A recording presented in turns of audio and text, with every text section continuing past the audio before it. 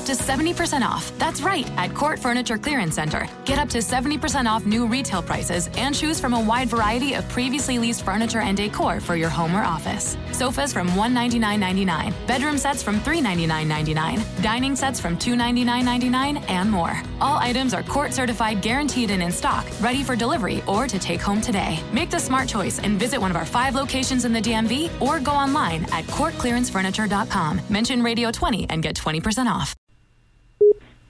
Hello, everyone, and welcome to another edition of Troy Nunes as an Absolute Podcast. I'm your host, as always, John Casillo, and with me today is Dan Lyons. Yeah, I usually open this with some variation of Happy Something Day, but I can't muster it up today, so it's a day. Happy Groundhog Day, because that's what it feels like every time we face Pitt. Yep, I literally said probably 20 times this week to various people, I think I would have rather faced literally any team in the ACC except for Pitt. I think I would have just said, let's just see what happens with UNC. Same. Or Virginia. Pitt is the last team I wanted to face in what I'm pretty sure will have shaken out to be a must-win game. I guess we'll know Sunday if it really was. But yeah, it was exactly what we thought. Like, they jumped out, looked pretty good to start, and then Pitt figured it out, and then they took the lead, and then Syracuse, they don't usually, in the last couple of years, they haven't been getting blown out by Pitt. They've just been losing in the most heartbreaking way possible, which involves multiple comebacks and actually keeping it close and looking competitive. It really played out pretty perfectly considering all of our deepest fears about this game heading in. Yeah, and you know what? I think, like, for me, anyone telling themselves that Syracuse is going to win that one was fooling themselves, if only because it's Pitt, and it doesn't matter where we play them, it doesn't matter when lately. When Jamie Dixon's on the sidelines, there's just something that he understands about beating this zone, especially recent iterations, which, at least the last 2 years, I feel like have faltered inside a little bit. I just think, you can debate all day what happened on that last play.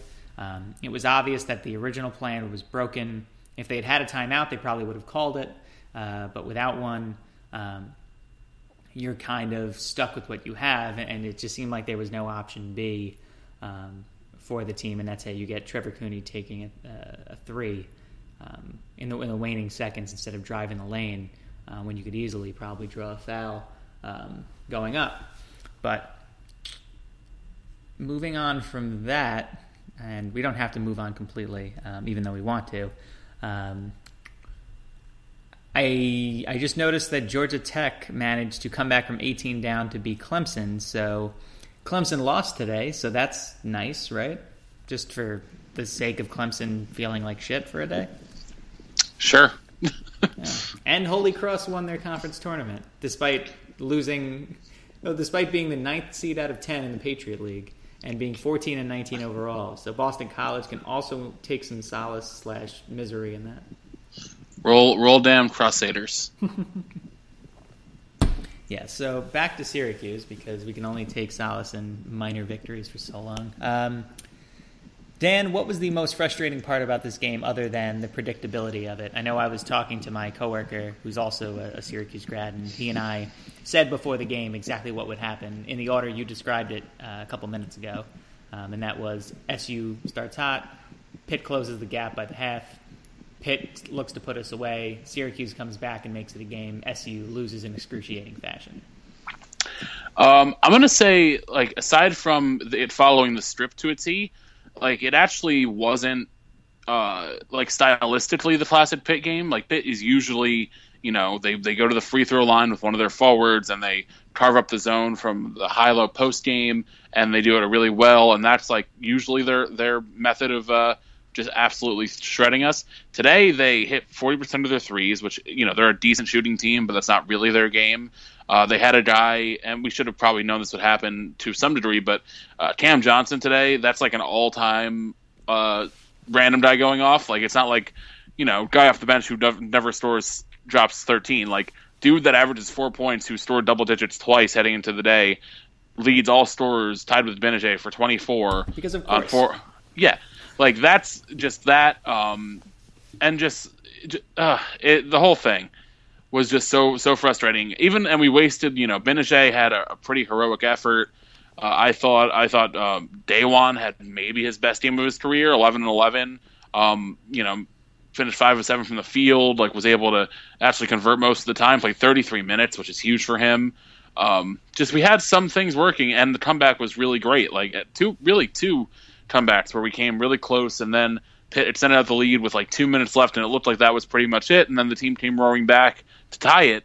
And then obviously the really bad Franklin Howard turnover gave Pitt the lead, and it seemed like SU had. We've seen this team in the last couple of years pull off wins like this where they have the comebacks, and Benajay especially was leading the way and had a really awesome game like he's had all year, and deserves so much credit for what he pulled off this year. And just not being able to get over that hump is just so frustrating. Yeah, and you know what? And this is just to put perspective on it for people, myself included, really. This was a lot like the Duke game. In a lot of ways, it was a different outcome, and you could look at that Duke game in a lot of different ways, and people might have said things about officiating, and you can laugh at them, especially if their name's Mike Krzyzewski. But there were a lot of similarities. There was a lot of back and forth, and it just so happened that one of those games, the Duke one, ended on our side. This one didn't. I'm not going to sit here and point fingers at any one player. I know a lot of fans are quick to, and I think that's something that we can address here. Maybe not right yet, but Dan, you and I already started discussing it, and that is, the scapegoating of one Trevor Cooney. Yeah, and obviously this was a very strange game for Cooney because, and I tweeted it during the game, when was the last time that Cooney sat out for 11 or 12 minutes straight in a competitive basketball game? Maybe 2 seasons ago. So clearly, Boeheim had either he liked what he saw from Howard running the offense, or he had frustrations. I'm looking through. I think this might have been Cooney's only game under 30 minutes this year. No, he had Montana State. He played 28. Well, I saw there was a stat that Dios sent out. I forgot who, maybe somebody else, where it was this is the first game that Cooney played 25 minutes or less since the Fordham game 96 games ago. Yeah, so clearly there was some different mindset with Boeheim here, and I think him sitting Cooney for all that time really played into a lot of people's frustrations with Cooney. I think the scapegoating in the last and Cooney didn't have a good game. He hasn't had a good game in a while. Louisville was really his last one, and he is the player he is. I don't know why everyone decided that this whole he's the next GMAC narrative was going to come. You can't just brand every white shooting guard that comes through the program as the next Jerry or the next whomever. It's completely unfair.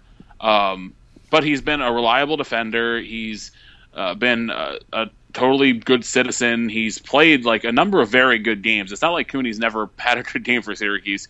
He's very streaky, and he shouldn't be the number 1 or 2 player on a good team, but he has his role. And then it all came to a head with that last play where, if you look at it, and I watched it a number of times, there was really nothing else for Cooney to do. He maybe didn't have to cross back over and to have taken another step or, taken an extra second and a half to get closer to the hoop, but everyone always harps on Cooney only shooting whatever percentage from inside the arc. It's about the same as what he shoots from 3. And Benajay was totally covered. Leiden and Roberson were basically bunched up under the hoop with guys in the passing lanes. Malachi was about 30 feet away until the last second. He was in no position. So Cooney had the best shot based on that broken play. And unfortunately he didn't hit it because it still wasn't a completely wide open look. And sometimes people miss shots, but, it's just really unfortunate how it played out, and I was really turned off by a lot of the Syracuse fans online. And I know it's easy to jump on Cooney. I know he hasn't been this perfect player throughout his career, but man, that play, he did what he could do based on a very tough situation with no timeouts, with Pitt totally trying to take away Benajay, who was obviously option 1, and he still, he got a somewhat decent look and a shot that he's hit a number of times. So it's frustrating to see people scapegoat a player like that, especially one who's been in the program for 5 years and has really done nothing wrong except miss some shots and anything he's done wrong at Syracuse basketball has been on the court, and I'll take that most of the time. But to see comparisons to Fab Melo as a as a Syracuse player people hate the most. But and even hating on people like that, like it's just really frustrating to see the worst come out of people over something so menial. Yeah, I'd have to agree with you there. And I mean, I definitely saw some of those comparisons. You know, I agreed with the sentiment of the fact that he was hated, not the fact that I was joining in on it. And I think that was the case with some people too. I know that I saw the Fab Melo comparisons more in the case that I didn't see some of them as bad as you did. I think more because I just decided to like basically mute everything afterward. But I did see the one comparison, just like fans wrongfully kind of having those two lumped together seems weird. And a lot of it is exactly what, you know, Sean was saying in that article the other day. He was saying, you know, the book on Cooney's been written already. There's just no saving him from it, and I think unfortunately this kind of sick karmic justice that was dealt to him today just kind of reinforced it. Is that, you know, if Syracuse doesn't make the NCAA tournament, Cooney's SU career will basically be bookended by two big misses, and it will not be populated by all the shots that he's hit during his career. Which, I mean, yes, that rate has fallen off a ton, but it hasn't fallen off to the point where he just stopped doing things as a player. I still think he's been an effective player. I think I wouldn't call him a great defender, but I think he can be a smart defender and an opportunistic one at times. And I think I think that he has his flaws, and I don't think that he ever really lived up to the, you know, unfair probably characterizations of him that people were ready to heap on. But I don't think he's been the negative player and the lightning rod for just vitriol that people have made him out to be, sometimes myself included, to be honest, over the last couple of years. Yeah, and it's not like you can't be frustrated with him. And Cooney's a very frustrating basketball player. Everyone who's watched Syracuse kind of knows that, because you see the games where he drops 27 or he, you know, destroys Notre Dame and goes crazy. So I totally understand being frustrated and venting that a line's fine, but like people tweeting directly at him and people, you know, saying they can't wait for him to be off the team. Like, there are going to be points next year where we really probably wish we had Trevor Cooney for another year. So I just, personal attacks, and especially in college sports, just drive me totally insane when you consider, you know, all the work these kids put in, the fact that they're not paid when, you know, I think both of us agree that they should be in some form. It's really gross. And I know it's not a Syracuse problem. It's a sports fan problem across the board. But I don't like to see, like, the people that I consider my Syracuse brethren here kind of show their really nasty side. And unfortunately it came out today. And I didn't really have the ability to just block it out, because being on Twitter is part of my job. So that wasn't great. So yeah, I had to mute a lot of people and just get away from it, because it was getting really gross. And it wasn't like I wish Trevor Cooney was better at basketball. It's like personal insults against Trevor Cooney because he's not the basketball player you wish he was, which is just insanity. Yeah, and again, it's one of these things where it isn't a Syracuse problem. It's just an intrinsic problem with the way fans conduct themselves, and I don't know if we want to blame Twitter for this. I don't know if we want to blame just kind of maybe the level of discourse has changed. Blame Donald Trump. I don't care. It's become a big part of the fan experience that I could do without, and that is like the personal attacks and just complete and utter disregard for people and as fellow human beings. It wears on me. I know it wears on you, and I'm sure it wears on a lot of other fans too. It's not something that needs to be part of it. And just because you have direct access to people and players now, doesn't necessarily mean that you have to use it, especially in that regard. Yeah, it's unfortunate, because so much good does come out of it, and it is cool to see a lot of these players showing their personality. Not so much Cooney; he's not all that active on there. More Benajay and others, but when you have people just who had their afternoon ruined because of a 12 p.m. basketball game and decide to just crap all over someone's livelihood, it's just really unfortunate. So hopefully I don't know. I can now. I'm unfortunately like seeing Cooney like averaging 25 points in the NIT, and everyone's going to be just giving him like bronze cheers for it. So that'll be fun. Yeah, I can see that going poorly in my mind. Yeah, there's no way Cooney can win from here on out. So hopefully, I don't know. Hopefully, when he comes back to school as a graduate, people don't give him like the Dante Green treatment, especially because even that's like a totally unfair thing. But that's like the last person that I remember really getting crapped on when he's returned, and from a large portion of the fan base. Yeah, you know what? The Dante Green treatment is definitely an interesting theory and just an interesting phenomenon in general. I think he's become just a weird kind. Like, I understand why people have venom toward Fab Melo, and rightfully so. And I think we're far enough removed now from him being here, and his relevance in sports in general is far enough removed from everybody that I think it's worth visiting. But yeah, I think with Dante Green, there was just so much anger and vitriol towards a player that he probably shouldn't have left. But him leaving kind of opened a door for 2 to 5 very successful years for Syracuse. And, if he sticks around, maybe we don't get certain players come in the door. And yes, recent, recruiting strikeouts, maybe not, those didn't happen either, but we don't know. And I don't necessarily think that Dante Green makes the 6 overtime team better. I don't know if Dante Green makes the Wes Johnson team better, or if the Wes Johnson team exists with Dante Green. I mean, there's too many variables, and I don't even think it's worth. I don't even think it's worth getting mad at him for. I mean, obviously it didn't work out. Obviously he has regrets, and you know what? Maybe we do too, just as fans, for not enjoying that he was a quality player when he was with Syracuse, and that we just appreciate the fact that he understands that he enjoys his time while he was there, but he made a decision that was right for him at the time. Yeah, and it's like this like gross inverse with Cooney. Like, Green left after 1 year. He had kind of, pretty big stats in terms of his scoring, but the team only made the NIT and never really lived up to the, and they didn't help themselves with the whole dynasty thing. But then Cooney, who was here for 5 years, played, people, if they try to deny that he played hard, they're just being ridiculous. He wasn't the best player by any means. He was, I would say an average player overall with the ability to go crazy occasionally, which I think is fair. But, people wanted him run off the team all 3 years that he was a big factor. So I guess there's really no winning unless you are a perfect player for your entire career. But you also stay exactly how long people want you, and not less or more.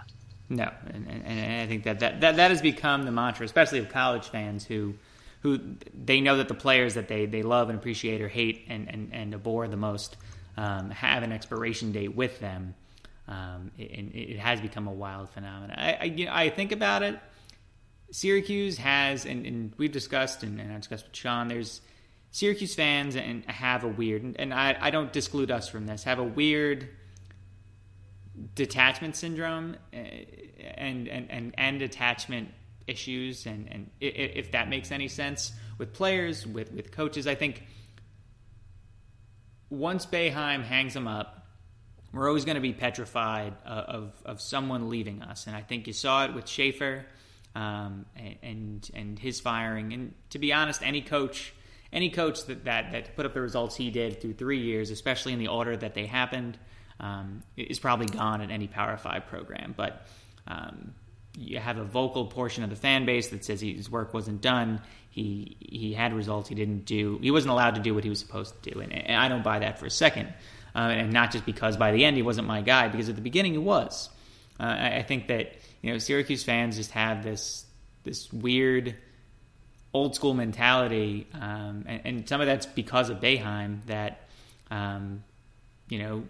people can't leave you. People are supposed to be there forever, and I just don't think that's realistic in life. I don't think that's realistic in careers. I don't think that's realistic in college athletics in particular, in today's day and age. Yeah, and we're about to enter into about, who knows when that actually is, but we are kind of, quote, lucky enough, unquote, to apparently be handing the torch to another person. I think Hop's going to do a good job. And he's somebody who's not going to leave. Yeah, and he's probably not going to leave because there aren't that many better jobs, and I don't think, I mean, what job is Hop going to leave for unless he wants to go to the NBA, and that's assuming a lot of success. But it is, I mean, we have talked about this on the football side, especially with like Marone leaving and whatnot, but there definitely is this sense of like more of an old school way of how college sports went that I feel like it's just a lot of other programs have been thrown into the fire before us, and Syracuse has just happened to have all this continuity in its coaching across the board that now we're kind of getting taught the lessons that everyone else learned in like the 90s, early 2000s. Yeah, I mean, look at the other top programs. Not even making comparisons that we are any of these top programs, but like look at Duke is yet to do this, and people keep forgetting that Duke is yet to do this. But they've accomplished enough success that they probably won't have to at the same level SU is. Like, look at what UCLA's been for much of the last 20 years. You know, look at what Kentucky's sunk to at certain points. You know, look at what North Carolina. I mean, people forget that the Doherty years, like the year that they went like 8-20 at North Carolina. Like that shouldn't happen for North Carolina, but it did. And like when Arizona dropped off for a few years, like these programs drop off and like they get replaced by people who could be there forever or could not. And I just think Syracuse fans are going to get spoiled once again by somebody because, yeah, you know, you're right. There aren't a lot of jobs better than Syracuse in all of college basketball. And that's weird because in football, there are a lot that are better. But yeah, I think it's going to be weird that SU fans get to basically inherit a Boeheim situation after Boeheim and potentially not for another 30 years deal with the type of change that every other fan base in college sports has dealt with. Right, and I think a lot of the how good the Syracuse job is, a lot of it's going to be defined by what Hopkins does, because Boeheim is just, you can almost write off 40 years if you really want to as just Boeheim was X. So the Hopkins era, whenever it does start, and obviously I think we have another 2 or 3 years of Boeheim. Realistically, it's whenever Boeheim wants to leave. I don't think anyone's going to force a timetable on him, but I think that will really help define what the Syracuse program is going forward. Because after that, you can't. It's really hard to expect us to keep on turning over coaches and having people from within the program every year. Although I know people have this like glowing expectation that Jerry will take over the program in like 30 years. That's not how it works. And if it happens, that'd be hilarious and wonderful. But odds are, after Hopkins, will probably be a non-Syracuse person. Yeah, or I mean, and who can really predict the next 30 years? I mean, it's not as if the distance between Hopkins and Jerry age-wise is not the same as the distance between Hopkins and Jim, and nobody should start fooling themselves into thinking that. The only way Jerry takes over this team is if Hopkins leaves of his own accord well before he's done. And I think that I want Hopkins to succeed, and if I wasn't a Syracuse fan, I'd be very interested to see what would happen if he didn't.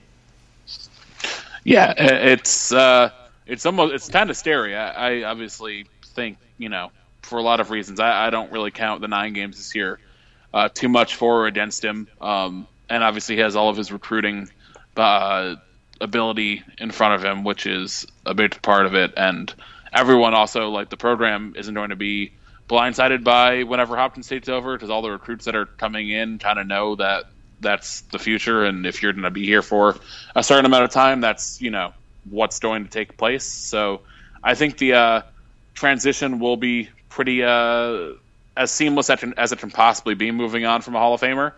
But it really is like, if you look at it from an outside perspective, it's pretty unprecedented. Or close to it, and hopefully it works out, because if not, things are going to get really weird with Syracuse basketball really quick.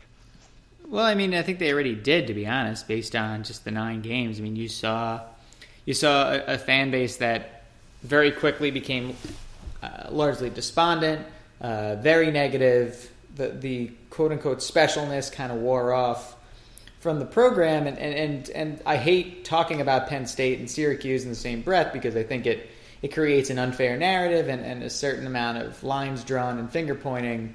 But at the same time, that there's a cult of personality in very different ways, mind you, but a cult of personality that existed around Penn State and Joe Paterno, and a cult of personality that has existed around Jim Boeheim. And I feel like Penn State fans, unfortunately, rallied in a negative way around the team defining its personality without Paterno.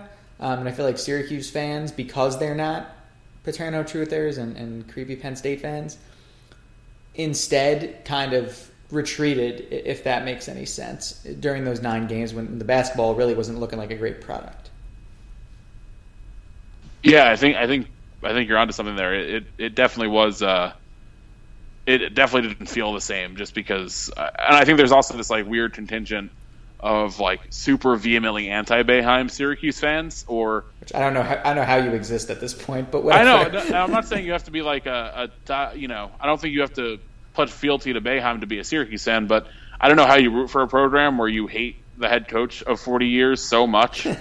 It's just like it seems unfeasible, and you should probably root for another program, like any other program. But that portion of people is, I feel like, way louder than outside fans probably realize. They probably think that the loyalty to Boeheim is more along the lines of the Paterno thing, but it's really like there's a lot of people who will not be so upset when Boeheim leaves, and I don't know if that's a good or bad thing, but they're definitely a part of this fan base, a strange sect. Yeah, and I think you got to it a little bit. That, like, we're never going to understand the motives of these people, and you know what? You have every right to it, but I don't know if Syracuse is the program for you if you're going to be so attached to or hateful of a coach that's been here this long. It might be time to look elsewhere, because this, at least for the time being, is how this program is going to run itself, with one guy who's going to be there for a very long time until he does something to show he doesn't deserve the job anymore. And he's in around the 2-3 zone. And only the 2-3 zone. Unless you want to run man-to-man, then do that. Yeah, run man-to-man. More man-to-man. I mean, he might run the press for like a minute. Just once. He'll count it out 60 seconds, and then he'll immediately order it back. I think that's a good place for halftime, Dan, if you're all right with it. Works for me. Cool. So, what have you been drinking? I am still pulling up my list. Drank something. So I didn't have a ton, but the couple things I did have, I had 2 different ballast points over the weekend. I had grapefruit stolpen just because it's there, and I don't remember the last time I saw grapefruit stolpen on a menu and I didn't end up ordering at least one. So that was necessary. But I also had their Ginger Big Eye IPA, which I really enjoyed. It's definitely different from the stolpen, and the ginger flavor I thought was really well utilized and really well balanced with the IPA. More of like a finish, but really nice departure from what they normally do. But I thought it was a nice addition to their general stolpen line and everything. So that was good. I enjoyed that. Yeah, honestly, like Ballast Point, you're not going to go wrong with anything they do in terms of their variations of beers. They've really, really, really put a great amount of time and investment. I mean, all these beers, too, that the rest of the country is just like starting to get a glimpse of because of their increased distribution with Constellation and all of that. These are things that have been making the rounds around San Diego for years and have been, tossed around. They have an R&D kitchen in downtown San Diego over by Little Italy that just has these beers on tap along with some of their staples. And so these are things that, locals have raved about for years, and it's awesome because, now we're seeing that there's an ability to, get those beers out in bottles and get people outside the San Diego area to try them. And it's a testament to how good they are that they're all so on point, each and every time.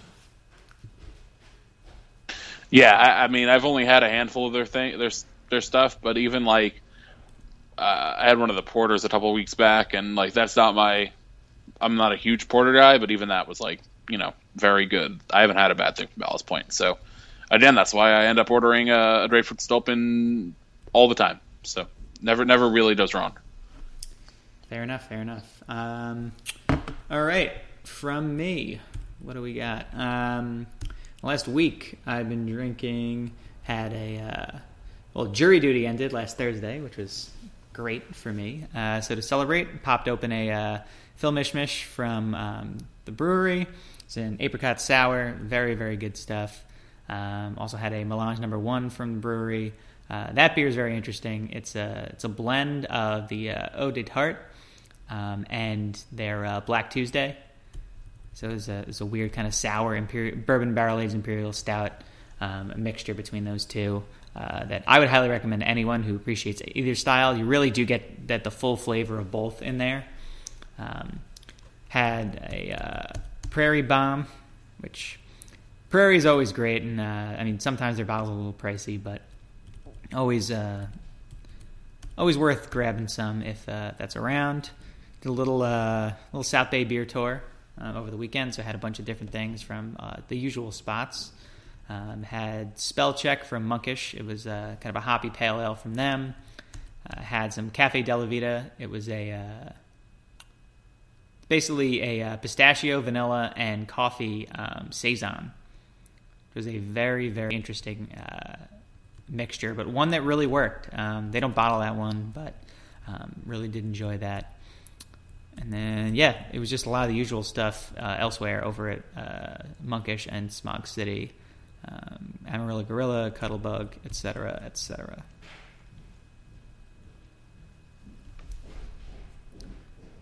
Yeah, moving on to bracketology. I guess we'll pull that up because now we don't even have to make homer picks for Syracuse because they're not even going to be in it.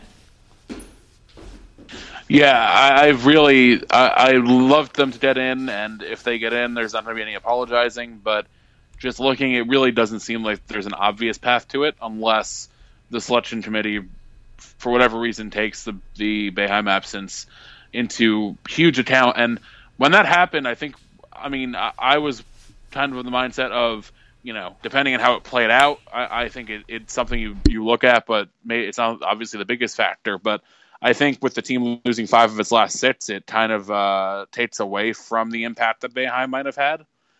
I don't know if that's fair or not, but it's hard to say, this team totally turned it around when Boeheim came back, when they ended up having an even worse stretch to end the year with him. Yeah, I would think that's pretty accurate. I think, I said it in the article I wrote today, after his comments about, Syracuse having suffered enough. And I agree to a point, but I think suffer enough, I don't think suffer includes making the NCAA tournament when you don't deserve to. And that's going to be the difference maker. I think the tournament committee, if I'm the tournament committee, I probably look at this group of teams and I'm not overly thrilled with any of them, but I just don't know if you can go with Syracuse over some of them. And that's assuming that the bubble stays the way it is. I think a lot of people, and we said this internally on the Slack page, just a lot of people just seem to convince themselves that the bubble was going to stay the way it was and that upsets weren't going to happen, and that other teams couldn't play their way up or down, and just saw Syracuse's place for what it was. And if you looked at the end of the regular season, I agree. Syracuse was safe no matter what happened, but the problem is that no matter what happened, caveat has to be there. You saw 4 upsets that we didn't need to happen in conference tournaments around the country. You're going to see more that are probably going to hurt us, and we'll see what happens from here.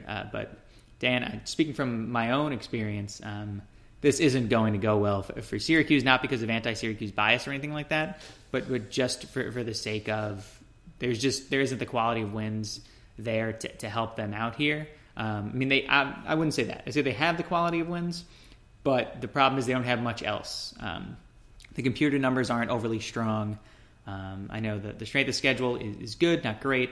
The RPI is barely good. It's around 60s. It's probably going to be a little bit worse tomorrow. There's little helping Syracuse besides a couple marquee wins, and that might be the only thing, if they do get in, that gets them in over a team maybe like Monmouth or maybe not Wichita State, but like St. Mary's perhaps. Yeah, it's you're hanging your hat basically on a handful of wins over, teams that went out and played consistent basketball, which is rough. And if it was like one or two teams, like if it was just Syracuse and then Monmouth or like St. Bonaventures, if they were to lose their tournament, Syracuse has a head-to-head win over one, and Monmouth has some nice wins, but then they play in a lot weaker conference. So I could say, Syracuse obviously was in the ACC and had to deal with this Boeheim thing. They're inconsistent, but they can beat top teams, where Monmouth, they beat USC and UCLA, which is fine. But like when you're up against what seems like a group of 10 or so teams that are all kind of bunched together, including, teams you've beat and lost to, and just this whole cluster, it makes it really hard for 19 and 13 Syracuse, which looks like a total mess on the court down the stretch, whether or not they still count like that final 10 games or whatever they used to. It's a really hard sell. There just seems like too many people ahead to jump. Like, it just seems like the odds are stacked against you based on the different criteria of the selection committee members and whatnot. The odds aren't that are that a bunch of people don't have the same exact idea of what Syracuse is versus, just one or two of these other schools getting in these points ahead with RPI and whatnot. No, absolutely. And you look at some of these marquee wins too, like a team like Connecticut, which has almost played its way out unless they do something, better in the American Athletic Conference tournament. I think there's a lot of other bubble teams kind of hanging around that still have a chance. I mean, I would consider at this point, because of how weak the bubble is, anybody 9 or lower. So that means even schools like VCU still have plenty to play in front of them that only serves to help their case. I think a team like Cincinnati is the same way. USC, Vandy, Colorado. Like there's a lot of teams that I wouldn't necessarily say are better than Syracuse at all. and yet, as long as they just do what they're supposed to do here, which is maybe win a game in the conference tournament, they'll be fine. And that's all Syracuse had to do, and they didn't. So I guess at the end of the day, if anyone's mad at the tournament committee for this, I don't know how you could be, because just look at the resume. We didn't get to the 20-win mark. We finished 500 in league play. We didn't win a conference tournament game, which we haven't done since we got to the ACC, by the way, which kills me. And we really haven't. We've put up one marquee victory in the last month and a half, 2 months. Right, and it's just overall, I can't get worked up if Syracuse gets left out, which seems again like the likely scenario here. If Syracuse had beaten Florida State or Pitt, I think they're in. And the only people to blame for that not happening is SU. So if the committee leaves us out, that is the thing that I expect, and I will look forward to enjoy. Well, I guess I'll look forward to enjoying a tournament without stress in terms of who wins and loses, and I look forward to paying a very bare amount of attention to the NIT. Agree there. Hofstra, we look forward to facing you in the first round. Bring it on, Pride. Fun fact, Hofstra was my other safety school along with UConn. Yeah, UConn, I got into UConn. That was a thing. I visited. It was Drury and Storrs. Same. And so I visited Syracuse, and it was the end of April, and it was my last. It was the week before I had to choose, and my mom packed we were going to Siberia, and it ended up being 95 degrees the whole weekend and sunny. But I think I don't think that had a real impact on my choice or not. UConn's just in the worst part of Connecticut. The absolute. They got the sixth borough. Storrs is all. There's a reason why it's the sixth borough, because nobody talks about it. It's really it's bad. Storrs is legitimately in the middle of nowhere. UConn's a good school.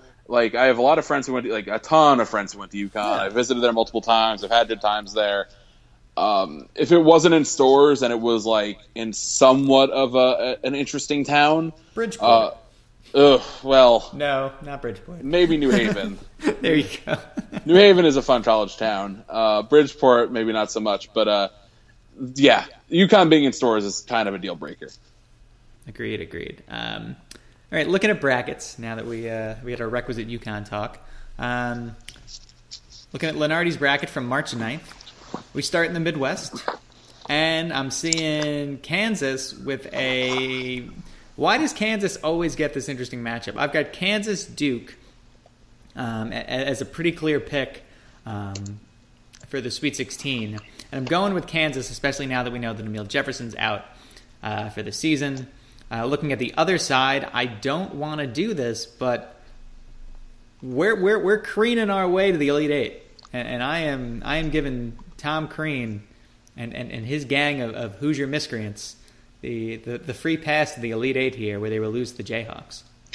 Yeah, like I was thinking about this today, and just about teams that I'm excited to pick, and Indiana is just. I feel like it took so long for people to like actually acknowledge, and I'm totally part of this. I'm not throwing anyone under the bus, but Indiana, like, really from Big Ten, the start of Big Ten play on, has been very good, and they haven't really let up. Like, they've had some weird games here and there, but who hasn't? And heading into the season, I think we talked about it a couple times. Like, they're one of the most talented teams in college basketball. They just, they have the Tom Crean factor, so they could totally lose at any point in this tournament. But on paper, it's tough to pick against them. I agree on Kansas. I agree on Kansas over Duke, like you said. I just don't think Duke has the depth this year. It's tough. Like they have 6 guys. They've had like injury stares beyond Emil Jefferson, which would just totally derail them.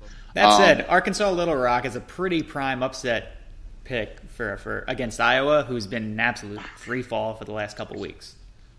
Yeah, and Seaman of Austin's been, I don't know how they are this year specifically, but they've been a really salty team for a while. So, like, nothing would shock me with Duke. Like, they could beat Kansas because Grayson Allen's really good when he's not being the worst on the court. I'm going to take Indiana too. I'm tempted to take Texas, but I think Indiana's just, like, playing really good ball. They're super talented. I'll take Kansas over Indiana just because I trust them more. But now I'm like, I'm going to have a real internal debate over whether to take Indiana to lose like immediately or to actually have them make a run, because everything tells me, like my brain says Crean, but my heart says like I watch that team and they're actually a lot of fun. Yeah, like, and I think you're right. That is everybody's problem with Indiana. You look at them and you're like, fuck, it's Crean. I actually think it's the other way around. I think my heart says Crean, and my brain says they're actually pretty good. I'm not sure which part of my body says Crean. Whichever part, it's probably wrong. Moving to the South, Virginia is the number 1 seed over here. They don't have Michigan State in this bracket, so rejoice, Hoos fans. You get to avoid that fate potentially. I oddly would like Vandy to upset them, but I won't do that. I would comfortably put Virginia in the Elite Eight here, based on what he spells out. Then on the other side, I've got Oklahoma pretty easily, based on this gaggle of teams. Like Utah is the only one that's really kind of feisty.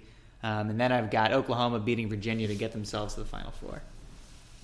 Yeah, I think this is a week where we're going to have a lot of the same stuff. Virginia, I just don't think any of those teams, like, Purdue's interesting. They can play tough. And Iowa State, is fun, but they play no defense.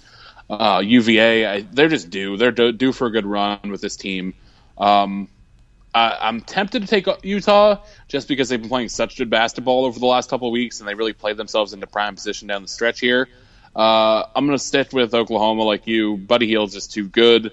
And I just trust that roster a little more. Notre Dame could be interesting. I think a Notre Dame-Oklahoma game would be a blast. I'm kind of rooting for that at some point because that'd just be a lot of points. But I think the Sooners out of the bottom there. I don't know if Notre Dame, okay. If it was anybody but St. Joe's, I would say Notre Dame probably loses a 7-10 game. But with St. Joe's kind of playing iffy themselves, I'll take the Irish begrudgingly. But yeah, I think that Oklahoma seems like a pretty good bet here.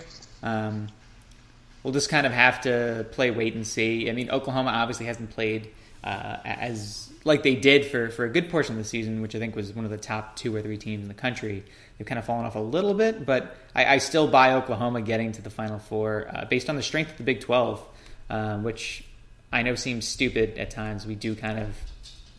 I feel like we pan that concept, but not nearly as much as we pan other tropes that have existed, like the strength of the Big Ten, which is largely a joke, or Iowa's a national title contender, which is obviously a big joke, or Iowa State as national title contender, which Dan and I have finally rid ourselves of. So yeah, I feel like we can look at Oklahoma's body of work this year as a clear measure of a team that can compete, and if Utah might be the toughest team they have to get by based on recent play. But I think Utah and Virginia are going to be a good test, and if Oklahoma can get by those two teams, they stand a very good chance to win it all in the Final Four.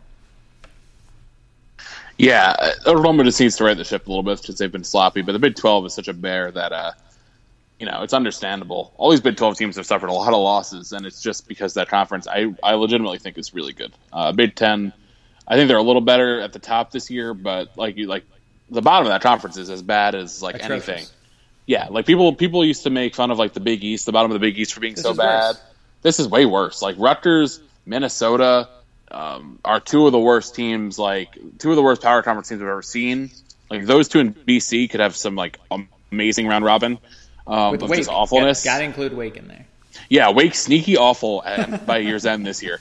And then even Illinois is just a bad team. A lot of this is just bad. So. Yeah, Big 12 good, Big 10 some parts good, but the bottom is mostly bad. Yeah, and they were always so critical about the Big East, the bottom of the Big East being a tire fire, which in a lot of ways it was, but so they took one of those tires and put it on the fire. They literally just took a flat tire off of a car that was lit on fire on the side of the highway after an accident. It's yep, we're gonna drive on this. Yeah, well, these spare parts will work. No one's using this tire. Oh, Rutgers. Moving down to the east, Villanova and Wichita State, or Cincinnati, really seems like a really fun. Either of those teams are going to beat Villanova. Yeah, Wichita State is just the classic. They have all this tournament experience, and the two seniors that have been there for a million years and have made all these runs. That, and then Cincinnati is just Cincinnati, where at any given point, they'll either play the worst game of all time or they'll shove you in a locker, and that feels like that could happen here. Honestly, I see. Is it bad? Is it bad that the only team in this bracket I don't think can beat Villanova is Hampton? Every one of these teams stands a good chance to beat them. Yeah, I don't know too much about Asheville, but they, I remember the Asheville game with us, which wasn't fun. And again, I don't think Asheville's going to make it to the Elite Eight. Florida Gulf Coast. Even look at their half. Even look at their half. And there is not one team on that list other than Hampton that I go, Villanova's going to beat that team. I think definitively if I was filling out a bracket, I'd pick them over either of the 16s. This Gulf Coast, this isn't Dunk City. I watched that Gulf Coast tournament game. I don't think they dunked once. Yeah. They're still advertising. Yeah, they lost Dunk City. I think I'd pick Nova to beat the 16s. I think I'd probably take them over South Dakota State, but I would think about it, and I'd take them over Chattanooga, and I'd take the rest of that whole top half to beat them. I think I also hate this half because I really like all of those games a lot. Wichita Cincinnati just seems like a fun 8-9. Cal South Dakota State, I think Cal's feisty. South Dakota is equally feisty. A&M, if they can get themselves up to a 3-line, I think they'd help themselves a lot. Otherwise, they're going to be stuck in a really shitty game against a good 13 seed because there are a lot of them. And I think Chattanooga might be the best of them, which, again, problematic for them. I still think Cal and A&M get through. I think Cal beats A&M. And then I got Cal beating Villanova. I wouldn't have much confidence picking Villanova against Wichita State or Cincinnati, but that said, I'll give Villanova the benefit of the doubt that they can actually get past an 8 seed or a 9 seed this year. But I don't have them beating Cal. So I got Cal in the Elite Eight, and they will be facing, drumroll, Michigan State. I think Texas Tech is feisty. I think Monmouth or the Bonnies could really challenge them, but I think Texas Tech could challenge Michigan State as well, but I think Michigan State still gets through. I think Miami gets through by default in that other kind of sub-region just because Arizona's been flailing, Temple's hasn't been consistent, UNC Wilmington. I just don't think they're going to be a trendy upset pick, but I think Miami's too talented to lose a game like that. So yeah, I've got Michigan State over Miami. And then I've got Michigan State over Cal in the Elite Eight. Yeah, I had the same thing. I was actually mapping this out first too. The Cal A&M game, I like both those teams a lot. I picked A&M in the last couple weeks to go. Cal just they're coming out at the right time. They're super talented. They're young. We've seen teams like this kind of surge in the tournament before, but Michigan State's too much. Izzo is just a master, and Denzel Valentine is having one of the great college basketball seasons. I think he's averaging over 19 points. He's averaging 7.5 assists and rebounds. Wow. I don't know why Michigan State keeps on finding these players that do everything like that, but it's really unbelievable. I'm kind of with you on the rest of this too. Villanova, Wichita State, Cincinnati is fun to pick against Villanova. It's crazy that Nova has not made it out of the round of 32 since they went to the Final Four in 2009, and they've had two seeds and a 1 seed since then. So part of me feels like this should be, eventually Nova has to make it to the Sweet 16 and at least get that far. Yeah, you but get one round. Yeah, but I still just something about them just makes them so untrustworthy. So I don't really know if I'd pick them over Wichita or Cincinnati or not. It's tough. I'd be very tempted to take the Shockers, I think. Could you imagine, it would be kind of perfect if Villanova was the first 1 seed to lose to a 16, and if it was Florida Gulf Coast, and to be honest, Hampton and Florida Gulf Coast are both two of the tournament's historic best giant killers. I would love to see, if a 1 seed was going to go down, it would be so appropriate to be Villanova.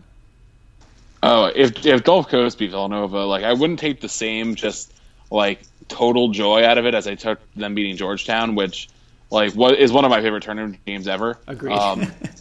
I watched that with a bunch of Syracuse friends, and we watched the Syracuse game as well that day, and we enjoyed the Gulf Coast game so much more. But it would still be hilarious. So I'm fine with that. If Villanova has, and I don't hate Villanova at all. They're just really funny because of their tournament stuff. So there's still a little bit of the Big East isn't actually all that good. They have one good team, and that one good team always loses in the first weekend of the tournament. So yeah, I'm sorry, Villanova, to pick on you, and we really don't. We can't say much. We're not going to be in the tournament, but no. This is your fate. You are destined to win 28 games a year in the regular season and win the Big East, and then go lose to someone hilarious in the first weekend. I'm fine with that. Also of note in here is something I will point out is that Michigan State, while they're a 2 seed right now, I think if Michigan State can find their way to a win in the Big Ten tournament, and perhaps if Villanova doesn't get things done at Madison Square Garden, or North Carolina falters, or Virginia too, to be honest, I could see Michigan State playing its way up to a 1 line.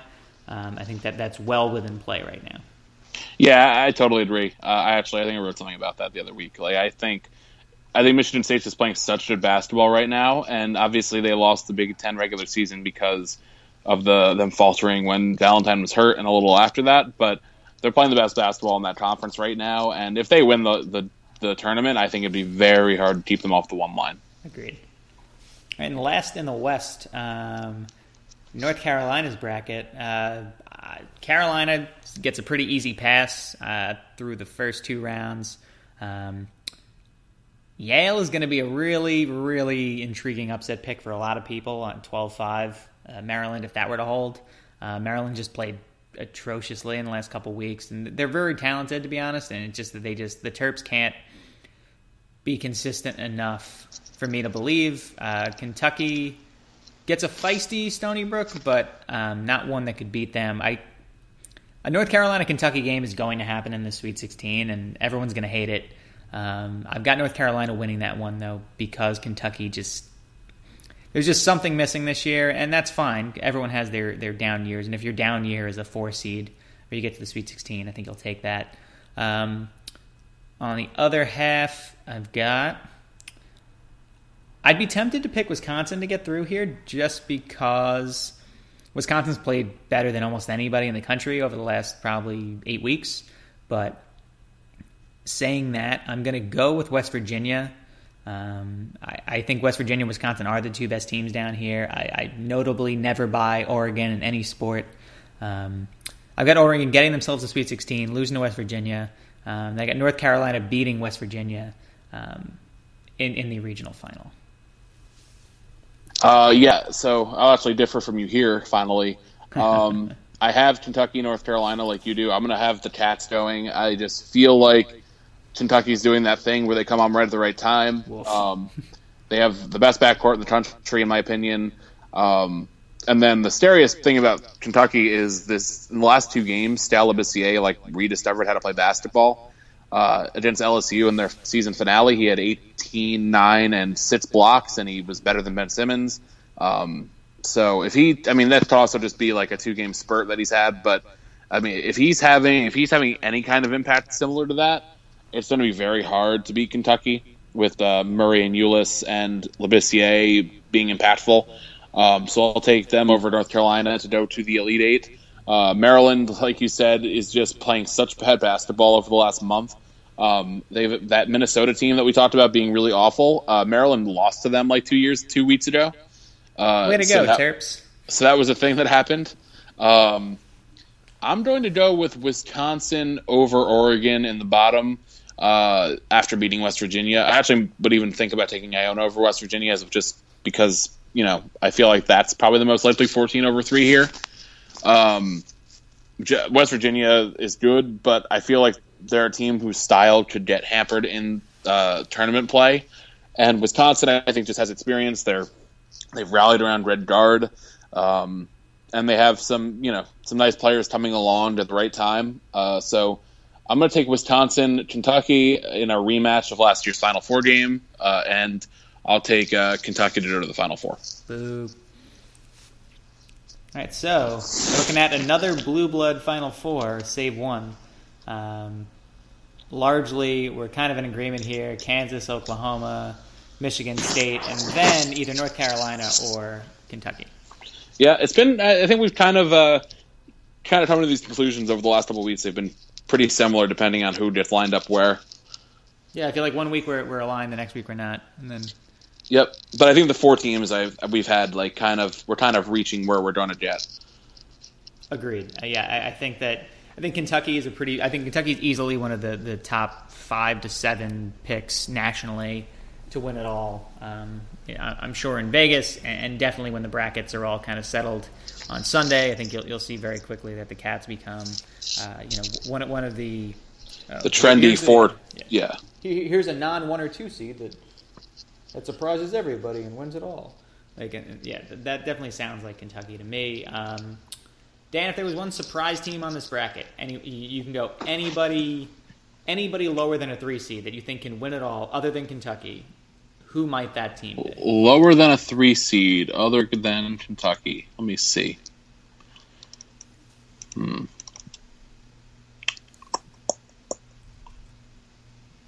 That's tough. I feel like we've kind of had this strange tier emerge in the last couple of weeks here of the haves, and I feel like there's 10 teams that have kind of distanced themselves from the rest, and they're all really in the top 3 lines. Fair enough. Yeah, I mean, I'll find one for you. I might have to go with A&M. I like A&M. They don't feel like a national champion to me. No. They don't have that guy, and that guy thing. I feel, and this is also going to be unpopular. This will be as unpopular as my Kentucky take. Duke has 2 of the best players in the country, and that counts for a lot. Yeah, I think you're right there. And I think, what was that again? I know we talked about this a couple weeks ago. There was that stat of Syracuse in 2003 was the only national title winner in the last 20 years without an NBA guard on the roster. And I think that there is something to it. It's not a cause and effect. It's more of just a good players equal good teams equals winning national championship. Yes, there's some luck involved, but looking down this list, A&M's a candidate, but maybe not the candidate. I think you can go A&M. I think Cal's really talented. They could do, but I don't buy them as I think they're a year or 2 away if some of these guys stay around. What about Texas? Texas is interesting because Shaka's style really disrupts people. And he knows how to coach in the tournament. That too. I thought about that very well. I mean, if Crean, if we're looking at peak Crean, there's the chance that they lose to Texas in round 2. There's also the chance that Crean loses to an experienced, upset-minded UAB team that upset Iowa State last year. Yeah. And then the other team, if in terms of just pure talent, I mean, I would say Maryland, but they've just looked so bad. But if they turn it around, I mean, they have like 1 or 2 seed talent, I think. Well, yeah, and that, that speaks to another thing here, and that was just kind of what I was alluding to at Michigan State, is that, like, there's a lot of teams here that are, like, I'd say that there's still 16 to 20 teams that are talented enough to be on the first 2 lines, but because of inconsistency or injuries or whatever it may be, they're not there. If somebody gets hot, I mean, Maryland has the elements that you need, for a potential tournament run. And I'm hesitant to pick the Terps because of their, like, just abject awfulness over the last couple of weeks, but never say never if they just finally figure, like, if they can get themselves to the Big Ten final, you can pencil in the Terps in my Final Four. Yeah, it's just a matter of them kind of catching some heat, because they've just been, I looked up today, they was basically since February 14th, they've lost 4 of 6, and they've lost, like I said, to Minnesota. Some of the losses aren't too bad just as a one-off, but when you're playing that poorly, it's really hard to really buy back in. But if you just, put that aside, they have one of the best guards in college basketball, Melo Trimble. They have Diamond Stone, who's he's a problem as a center. Like, when he's good, he's really good. He dropped 39 earlier this year at some point. I forget against 2. They have a number of, like, really nice complementary players. So I don't know really what the problem is with. I don't know what the reason why they have been playing so poorly is, but they definitely have the pieces. So, but like we said earlier, like, they just have played so poorly that it's hard to envision it. But if they do make a run in the Big Ten tournament and they seem like they've righted the ship, then I expect them to be a pretty attractive pick as a 4-ish seed. Yeah, and that's how we'll end our podcast, talking about Maryland basketball, because if there's one thing you can count on here, it's that we'll not talk about Syracuse for 30 minutes at a time. Especially not today. Today was not that day. Nope, not today. Dan, as always, thanks for making some time today. Anytime. We're coming for you, Hofstra. Hofstra, you know it's going to happen, and because of the women's tournament, we'll probably end up playing down Long Island. So for all the Syracuse fans in New York City and on the island, you'll actually be able to go to the game probably. Hey, I'm not going to do that. Yeah, you definitely shouldn't. I would be much more interested in driving up to the Dome for the women's team. That said, I've been to basketball games at Hofstra, and they have a similar setup that a couple other teams have this, but it's one of the, like, pit type of setups where it's like a step down into the stadium. Oh, that's strange. Yeah, like a couple teams have that, but, like, it's an interesting setup. It actually gets pretty loud there, but yeah, I'm not going to claim it's the Dome or anything like that. On that note, after illustriously describing where Hofstra plays basketball, that was Dan. I'm John. You've been listening to Troy Nunes, an Absolute Podcast. You could rate, review, subscribe on Blog Talk, on iTunes, and hopefully by some miracle Syracuse makes the tournament, but if not, we will be here next week. Don't worry. Go women's basketball. Go women's basketball. And now, an ad from Dad. All right, save money on car insurance when you bundle home and auto with Progressive. Can I take these off? All right. What is this? This looks good. Wow. That's well made. Where did you get this? I'm talking to you with the hair. Yeah, where did you get this? It's good stuff. That's solid. That's not veneer. That's solid stuff. Progressive can't save you from becoming your parents, but we can save you money when you bundle home and auto. Progressive Casualty Insurance Company, affiliates, and other insurers. Discounts not available in all states or situations.